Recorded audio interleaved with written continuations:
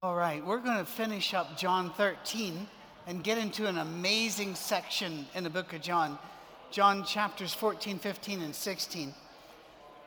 Our brother Lemons is in Montana this week, and so we're going to miss his input.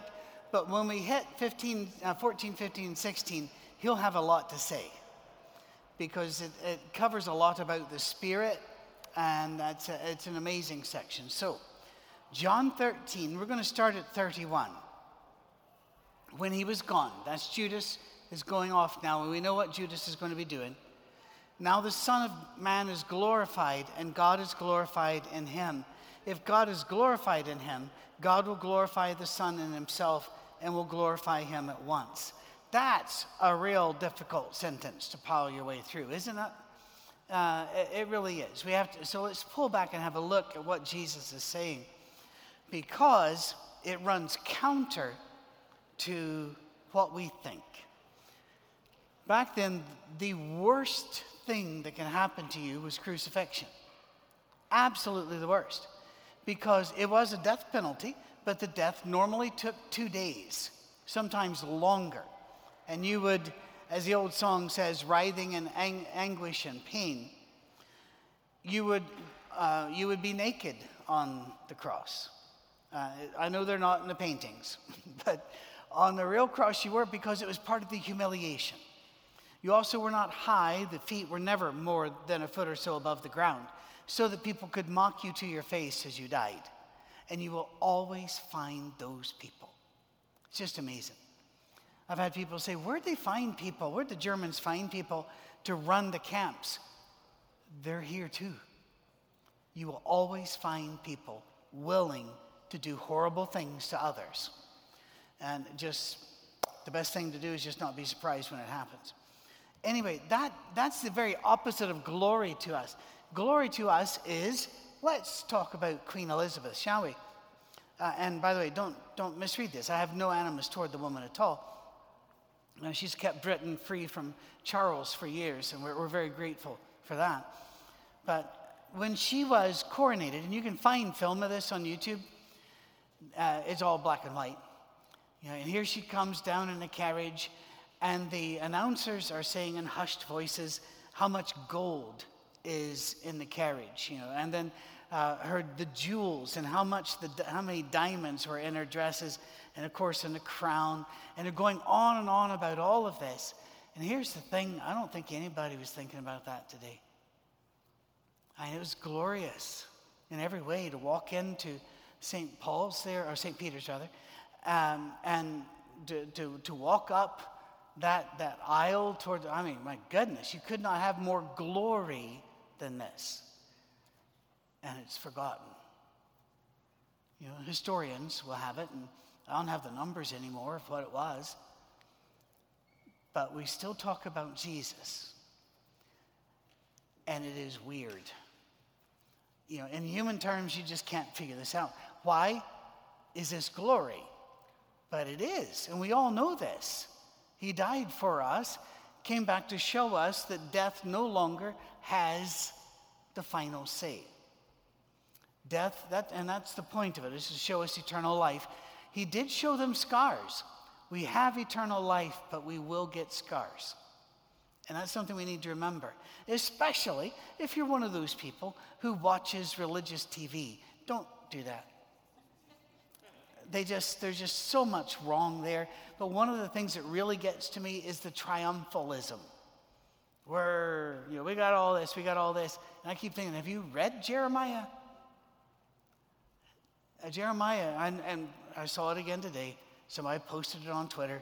Remember, everyone, God's promise to us, I have good things for you. And it quotes out of Jeremiah. And I'm going, that was to Jeremiah. If you're not a Jew in captivity that's about to be taken against your will to Egypt, this verse may not apply to you.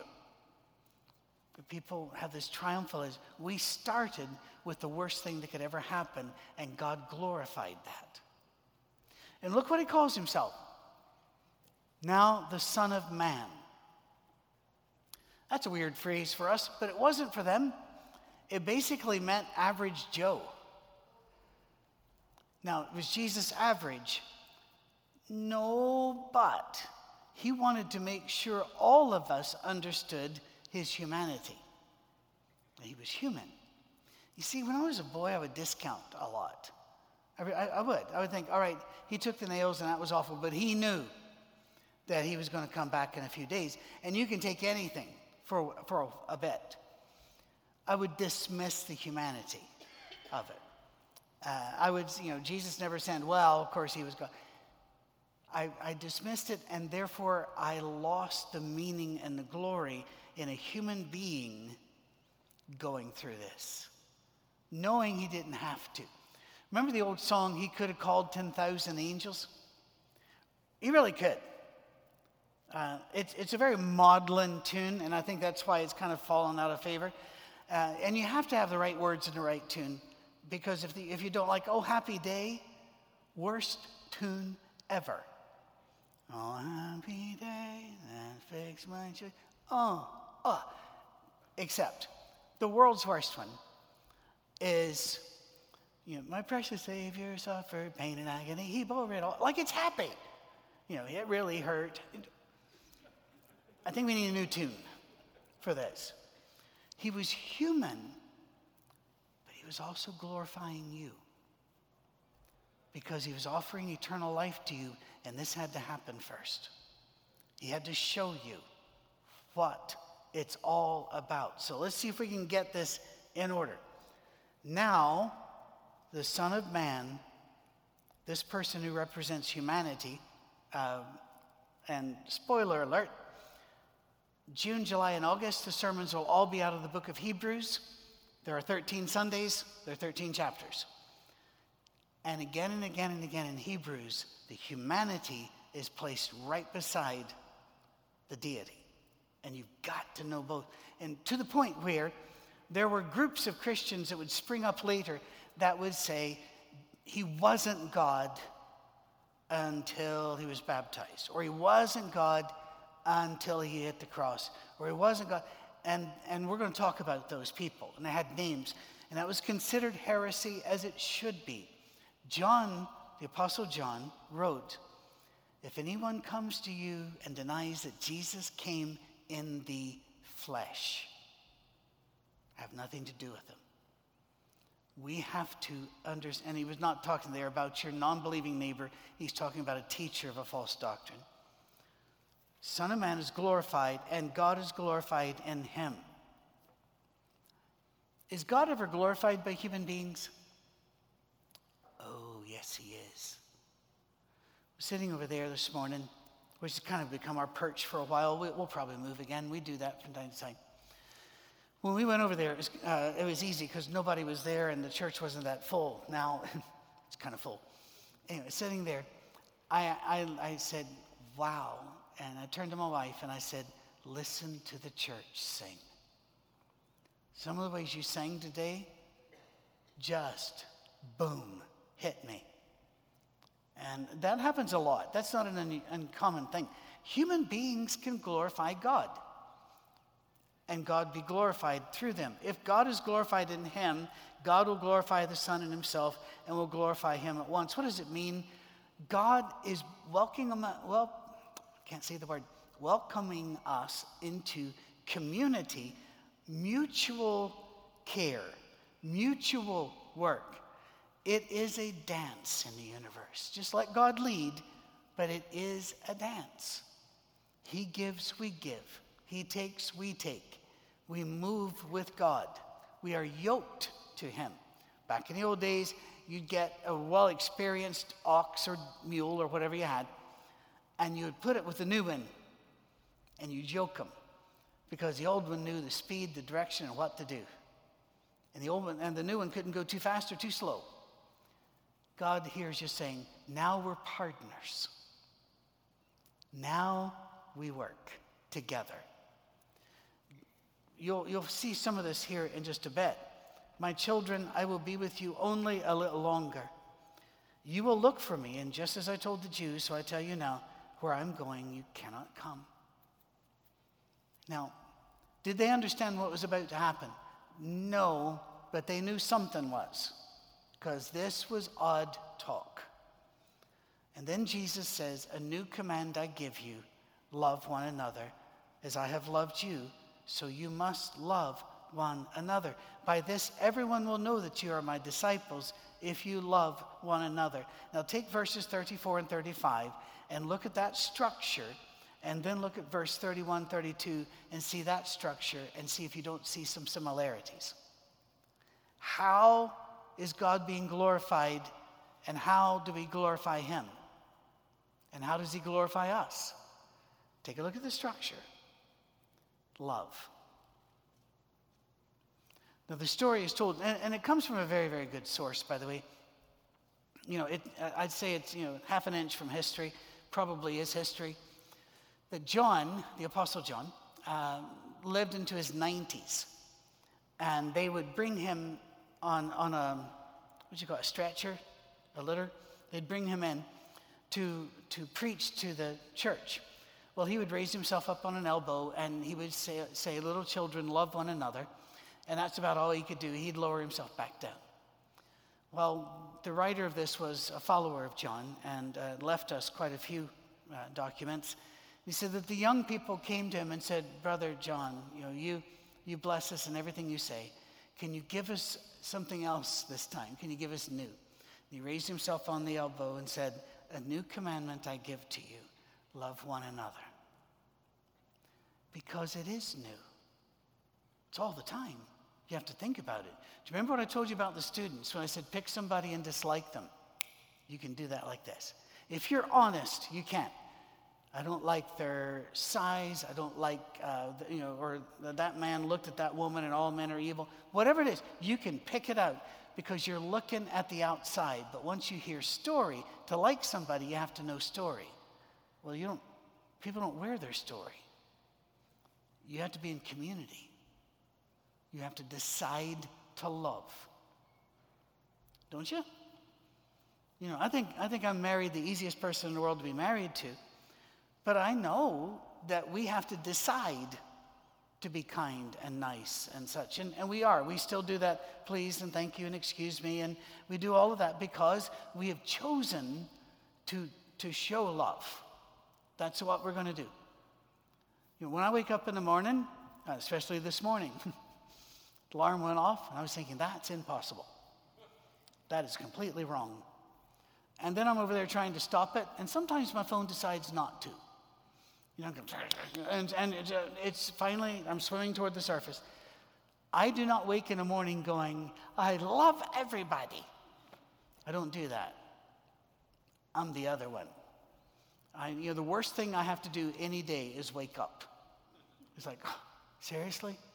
This is the hardest thing I've ever done in my life. And then I got to go talk to people.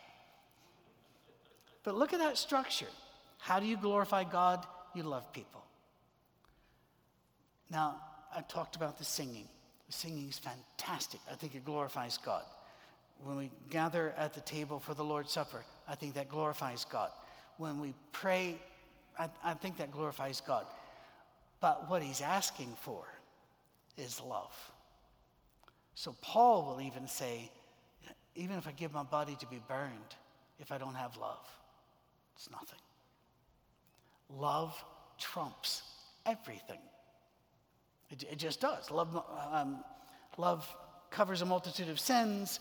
The Bible talks about faith, hope, and love, and the greatest of these is love. Paul once again says in Galatians, the entirety of our faith is living in love. Living out our faith in love. And that's a decision. For some of you, like my mom, that's easy. My mom wakes up loving people. She did not share that gene with me. And I always tell her, I want to be just like you, and I'm terrified I'm more like my dad. And she just says, oh, and she smiles and tells me how great things are. I went, okay. She had a really hard day in the hospital, a lot of pain. And right before she hung up, she goes, yeah, but life is good. Okay. Wow.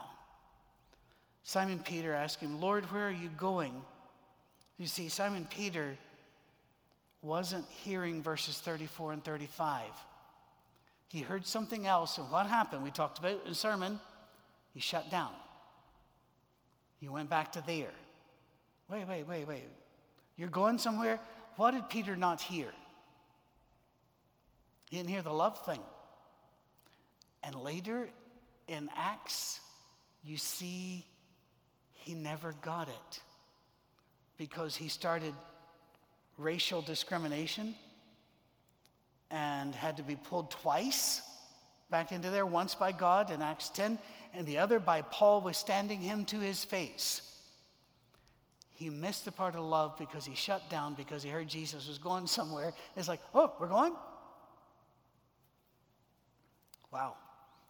By the way, I love Peter because I shut down too. I hear something and doop, gone. Then Jesus says, where I'm going, you cannot follow now, but you will follow later. Wow, you get a chill when you read that? Now, I don't know that he was talking about the way Peter would die. Again, close to history, might be history, but not enough evidence to call it history, that Peter was taken and changed to Rome and condemned to be crucified. And he said, I don't deserve to be crucified like my Savior. So they crucified him upside down. That's the story. I don't know. I know the Romans did kill him. The how is not really important. And in fact, even being killed is not that important. We all will take that journey. You're Americans. Appalachia tune, I think, maybe a southern tune. You got to walk that lonesome valley. You got to walk it by yourself. I've heard several versions of that song, and they're all rather chilling but wonderful songs. I'm a poor wayfaring stranger. There's another one. We are going to take that journey. Wow. So, look what Peter says, Lord, why can't I follow you now? I'll lay down my life for you. I don't think Peter was lying. Peter was just misunderstanding what was going on. Jesus answered, will you really lay down your life for me? Very truly, I tell you, before the rooster crows, you'll disown me 3 times. Well, that's not something you want to hear from Jesus. No, you want to hear something else. But I don't want you to miss what just happened. He calls them children, says love one another, even though he knows what Peter's going to do. There is still no condemnation. Kind of like the woman caught in adultery. Yes, I know that passage is not in the earliest manuscripts, but I like it, so I'm going to talk about it. Whenever he looks around and says, is there not anybody here that would condemn you? And she goes, there's no one. He says, neither do I.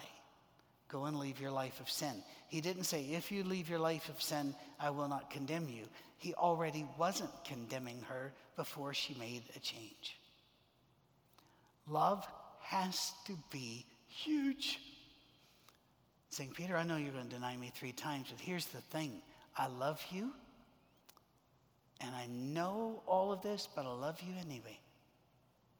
Do you see the enormity of this? And why John wrapped this all in the same passage? Because what has just happened? Somebody left. Judas. Where does he ever say, and I don't like that, Judas? Doesn't say it. The love in Scripture is massive if you don't read Scripture as a hunt and peck rule book. Let me find a rule. No. Look at the story. Do not let your hearts be troubled. You believe in God, believe also in me. My Father's house has many rooms. I want to stop right there. When I was a boy, I memorized this in the version Paul used, the King James. That's not true, people. And then I had to memorize it again in the Revised Standard Version. American Standard Version, 1901, which is my father's favorite version, so that's what we used. And we talk about there are many mansions. The word really is rooms, and we know that that's true. Now, so what does that mean? You're invited to live in God's house.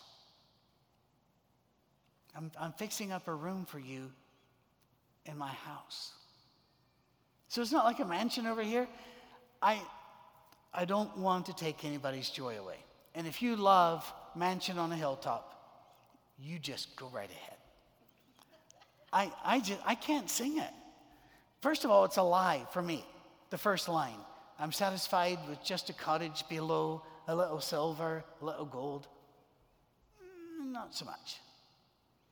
I kind of like a bigger one and more gold, wouldn't you? If you're thinking right now, no, I couldn't handle any more blessings, you're a better person than I. And then it goes and tells God, it puts in your order. But in that city where the ransom will shine, I want a gold one that's silver lined. Really? You want a house that's built like, not being political, Trump's bathroom with gold plated stuff? And I'm going, no. It's opposite for me. I'd love a mansion down here. Get to heaven, I'll live in a tent. Do you understand what I mean? I've got a mansion just over the hilltop. I think that that's a great comforting thought. And that's why I'm saying I don't want to take away your joy. If you can sing that song with joy, sing it with joy. God bless you. Because it is a joyful song about mansion. But really, the text, and the reason I'm saying that this is what it is, King James people did not have access to the oldest manuscripts. They had access to very corrupted manuscripts. We keep finding new manuscripts that are old. So how do you phrase that? Uncovering older manuscripts. And we learn how they use the words. So now we know it means, come live in my house. But I'm going to put it together for you. Now, Randy Alcorn makes a rather big deal out of that. If you read his book, what would that have been? That would have been like 2010, Heaven by Randy Alcorn. It was a big deal, people just had it everywhere. And it's a good book, by the way. I do recommend it. I don't know if I agree with everything in it, but hey, I'm still learning. So read the book. And he talks about God is still constructing heaven for us. He's still putting it together. And he shows in Scripture, he's got some good arguments, how more and more of it is revealed and more details are given as you go through Scripture if you arrange it chronologically. But I just want you to know, I find that very cool. I know that whenever, let's say my wife's parents are coming, she goes all out to prepare the room for them. You understand that, right? To make them welcome, to make them comfortable, to make sure that they hang about for a while. And he goes, if it was not so, would I have told you that I'm going there to replace, in other words, trust me. When I say I'm going to prepare a place for you, trust me. It's so hard. Everybody confuses their humility with godliness. And so if we say, are you sure you're going to heaven? They'll say, well, I hope so. Really? Really? No. He says you're saved. Get over it. You're going. Be happy. Enjoy the ride. And if I go and prepare a place for you, I will come back and take you to be with me, that you also may be where I am. I want you to think about that for a while. I've never heard anybody talk about this. When Jesus talked about the rich man and Lazarus, do you remember that story? And the rich man died and opened his eyes in torment. The poor man died, and what happened just right after? Carried by the angels to Abraham's bosom. That seems to have changed. We're not going to be carried by angels. Jesus says, I'll come back for you. I'll get you.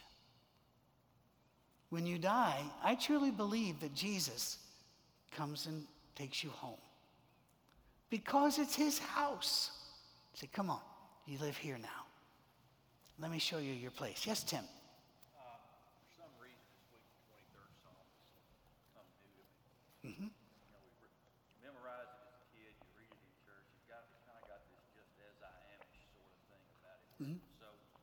So rote that it kind of lost its meaning, and it came back new to me this week. And what I'm hearing in here is, I will dwell in the house of the Lord forever. Exactly. He's going to come back and lead us by still water, take us to heaven, and we will dwell in the house of the Lord forever. That is an excellent, excellent point. Tim is saying for some reason the The 23rd Psalm, the Lord is my shepherd, has come back to him this week repeatedly. And as we're reading this, he is hearing the echoes of that. Absolutely. I will dwell in the house of the Lord forever. He will lead me by, who will lead you? He will lead you by still waters. So I do not expect angels to come after me. I expect the guy that is taking me to his house to take me to his house. Did you ever notice that change? Before, the righteous had the angels. Now, you've upgraded. You got a seat in first class. I just find that cool. I got a little chill there. If you don't get chills, you're not paying attention. And look at this. You know the way to the place where I am. Now, Thomas speaks first. And again, you've heard me just do not call him Doubting Thomas. He's fantastic. Lord, we don't know where you are going, so how can we know the way? That's a legitimate question, is it not? Absolutely, it's legitimate. Jesus says this, and this is so profound. I am the way and the truth and the life. No one comes to the Father except through me. If you really know me, you will know my Father as well. From now on, you do know him and have seen him. Why do we complicate this? What is the way to Jesus' house? Is acting like Jesus.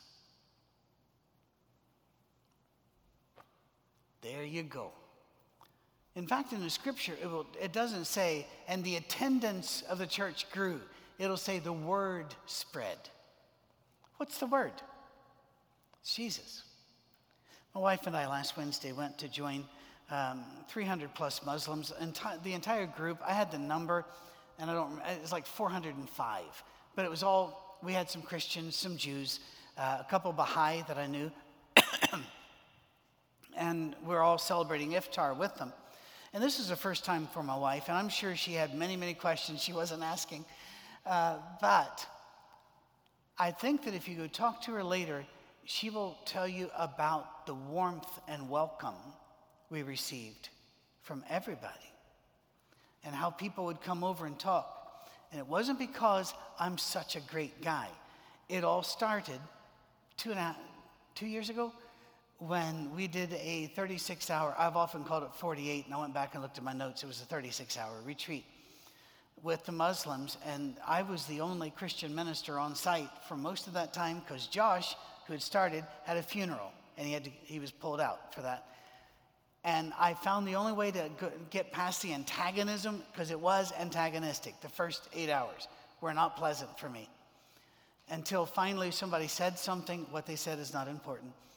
And I kind of raised my hand and they all looked at me because they all knew, this is the one, the only representative. I said, I'd like to push back on that a little bit. The room got very quiet. I told a Jesus story. Jaws dropped, and the person who had said what they said, where is that? I told them. And they're actually going online to look for it. And I said, and when you get there, it's going to lead to a different story.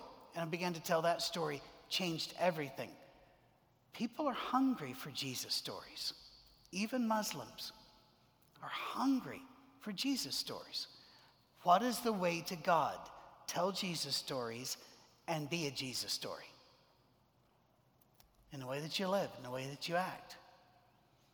They separated. It was very different this time because normally they send the women to a different room to pray.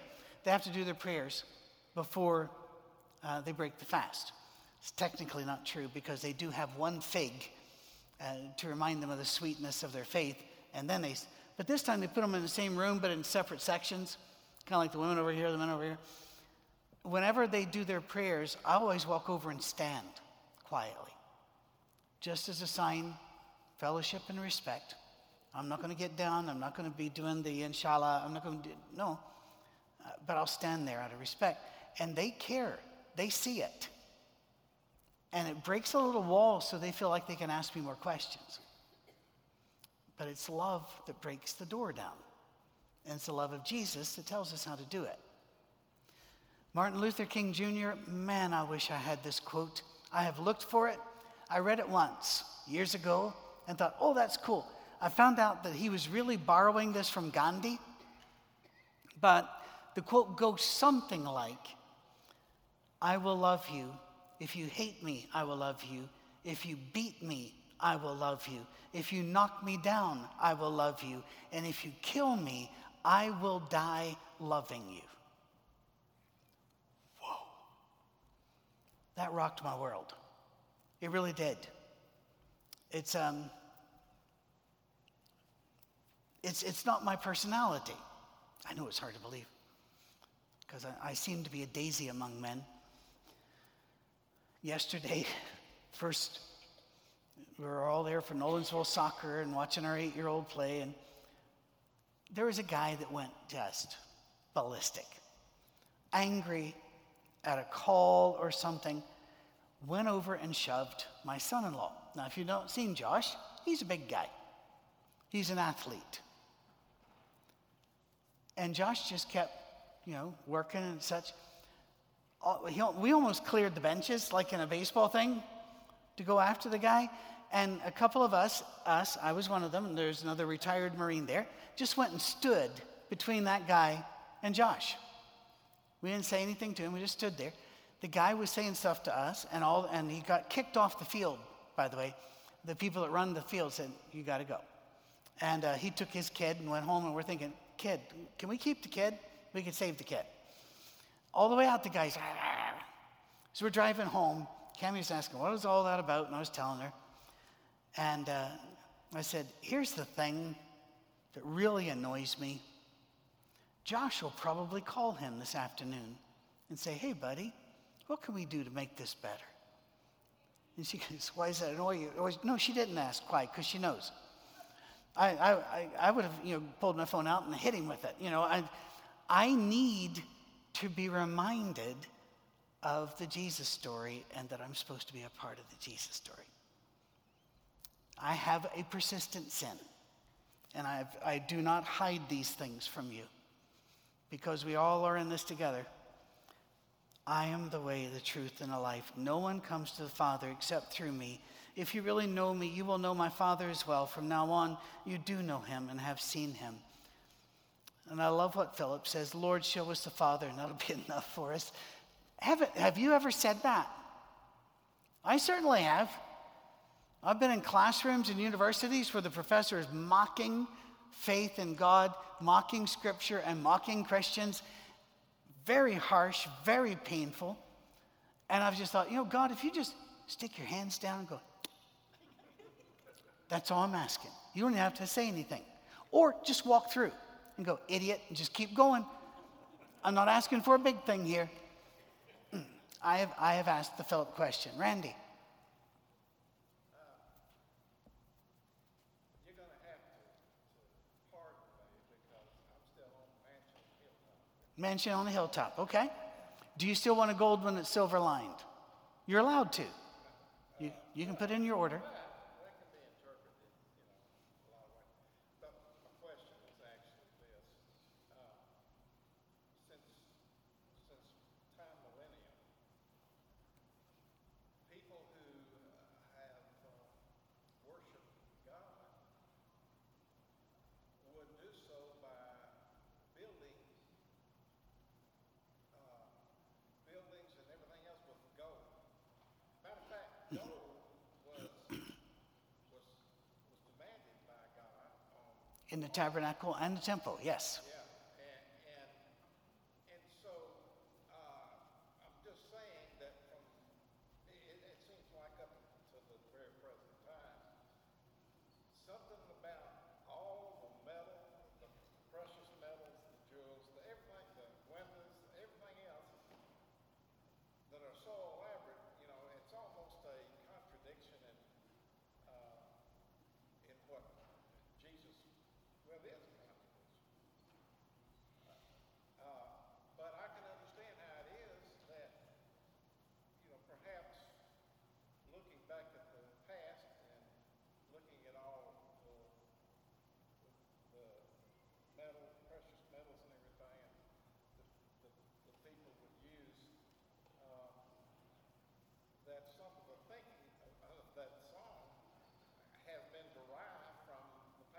Oh, absolutely. It's taking, the song is absolutely taking what is meant as a symbol and is singing it with symbols. I'm sure people aren't asking for a real house, made with gold. Let's talk about that. The book of Revelation, which almost didn't make it in the Bible, it was kicked out a few times. It was 396. It was the last one of the books that they said, okay. And some of the churches, like the Orthodox Church, only uses it on Easter, where they stand and read the whole thing, which I find fascinating. I'd actually like to be there for that. I think that could be fun. Anyway, you read in Revelation, it'll say you had this, you had streets made of gold, and you had this, that, and the other. Do we really believe that there will be earthly elementals in heaven? I don't think so. I think we all understand that this is symbolic. And so that's why I was saying I don't want to steal your joy. Because if you're singing that song metaphorically with symbols, go for it. But I struggle with being honest in the first verse. The other verses I can actually sing. The chorus still gives me trouble. But again, it's me. I'm one of God's problem children. I'm not one of the easy ones to raise. I even said that to Mom this week. And I said, I know it wasn't very easy raising me. And she was going, oh, sure it was. I'm thinking selective memory is a beautiful thing. Cammie and I will watch the show Young Sheldon. And I keep saying, this is more like deja vu. Seems familiar to me somehow. And she doesn't laugh. She just shakes her head, weeps a little bit quietly. Lord, show us the Father. That's all we're looking for. And Jesus replies, don't you know me, Philip, even after I've been among you such a long time? Anyone who has seen me has seen the Father. Huge in our summer series on Hebrews. This is huge. How can you say, show us the Father? Don't you believe that I'm in the Father and that the Father's in me? The words that I say to you, I do not speak on my own authority. Rather, it's the Father living in me who is doing his work. Back to that passage in chapter 13 about how this all works, the glory part. Believe me when I say that I'm in the Father and the Father's in me, or at least believe on the evidence of the works themselves. I've actually had to use this when I've had people that I've talked to that don't believe in God and that are struggling, and I give some Christian evidences. They're still struggling. And one man, and I got this from somebody, I don't remember who, this is years ago, but I've been able to use it a couple times. When this one man goes, I see this, but there's another way to interpret it. And so, how can I know there's a God? And my response was, watch me. If you can figure out another reason that a man like me would be doing what I'm doing, go with it. But I'm a broken person, full of errors and weaknesses, and yet I am living a life of love and kindness, inclusiveness. Why? And it got real quiet and he nodded. Now, if this is a preacher thing, I would tell you how I baptized him. I didn't.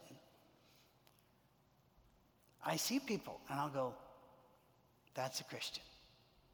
You can tell. Christ is in that person. I see many of them here. I love this church. Just, you guys blow me away. I meant to say this during a sermon, but I forgot. This is a mess.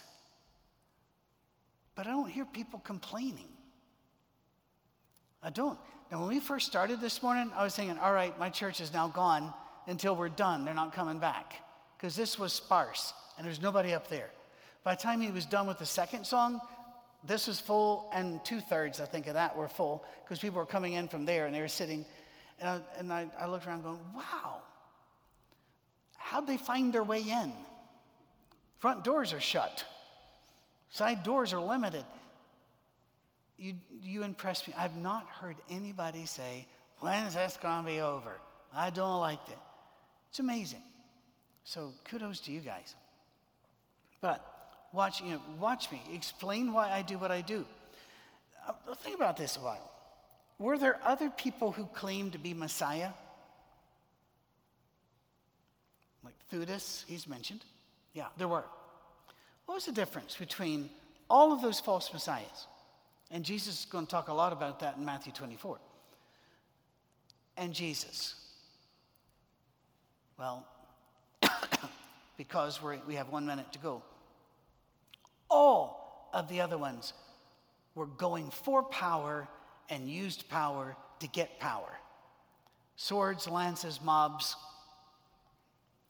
Jesus completely refused power and pushed love. How much different is this? I put up on Twitter yesterday, guys, I don't want to start something, but I'm beginning to get the idea that politicians may not have our best interest at heart. Well, that turned into a pretty popular tweet. Jesus has our best interest at heart. Is there ever anything in Jesus that is him focused rather than them? What miracle did Jesus do for himself? The miracles were for others. God raised him. Jesus gave, and he said, this is the way the kingdom works. You be part of us. You be part of who God wants us to be. And I'm going to shut it down there. And I'm really hoping that Albert is back and healthy next week, because I would really like his insights, especially as we get into 15 and 16. A lot of Holy Spirit stuff I think we need to look at. All right? And if you want to read ahead and spoil everything for everybody, you can read Hebrews, because we're going to do 1 chapter a week. That's our plan. God bless.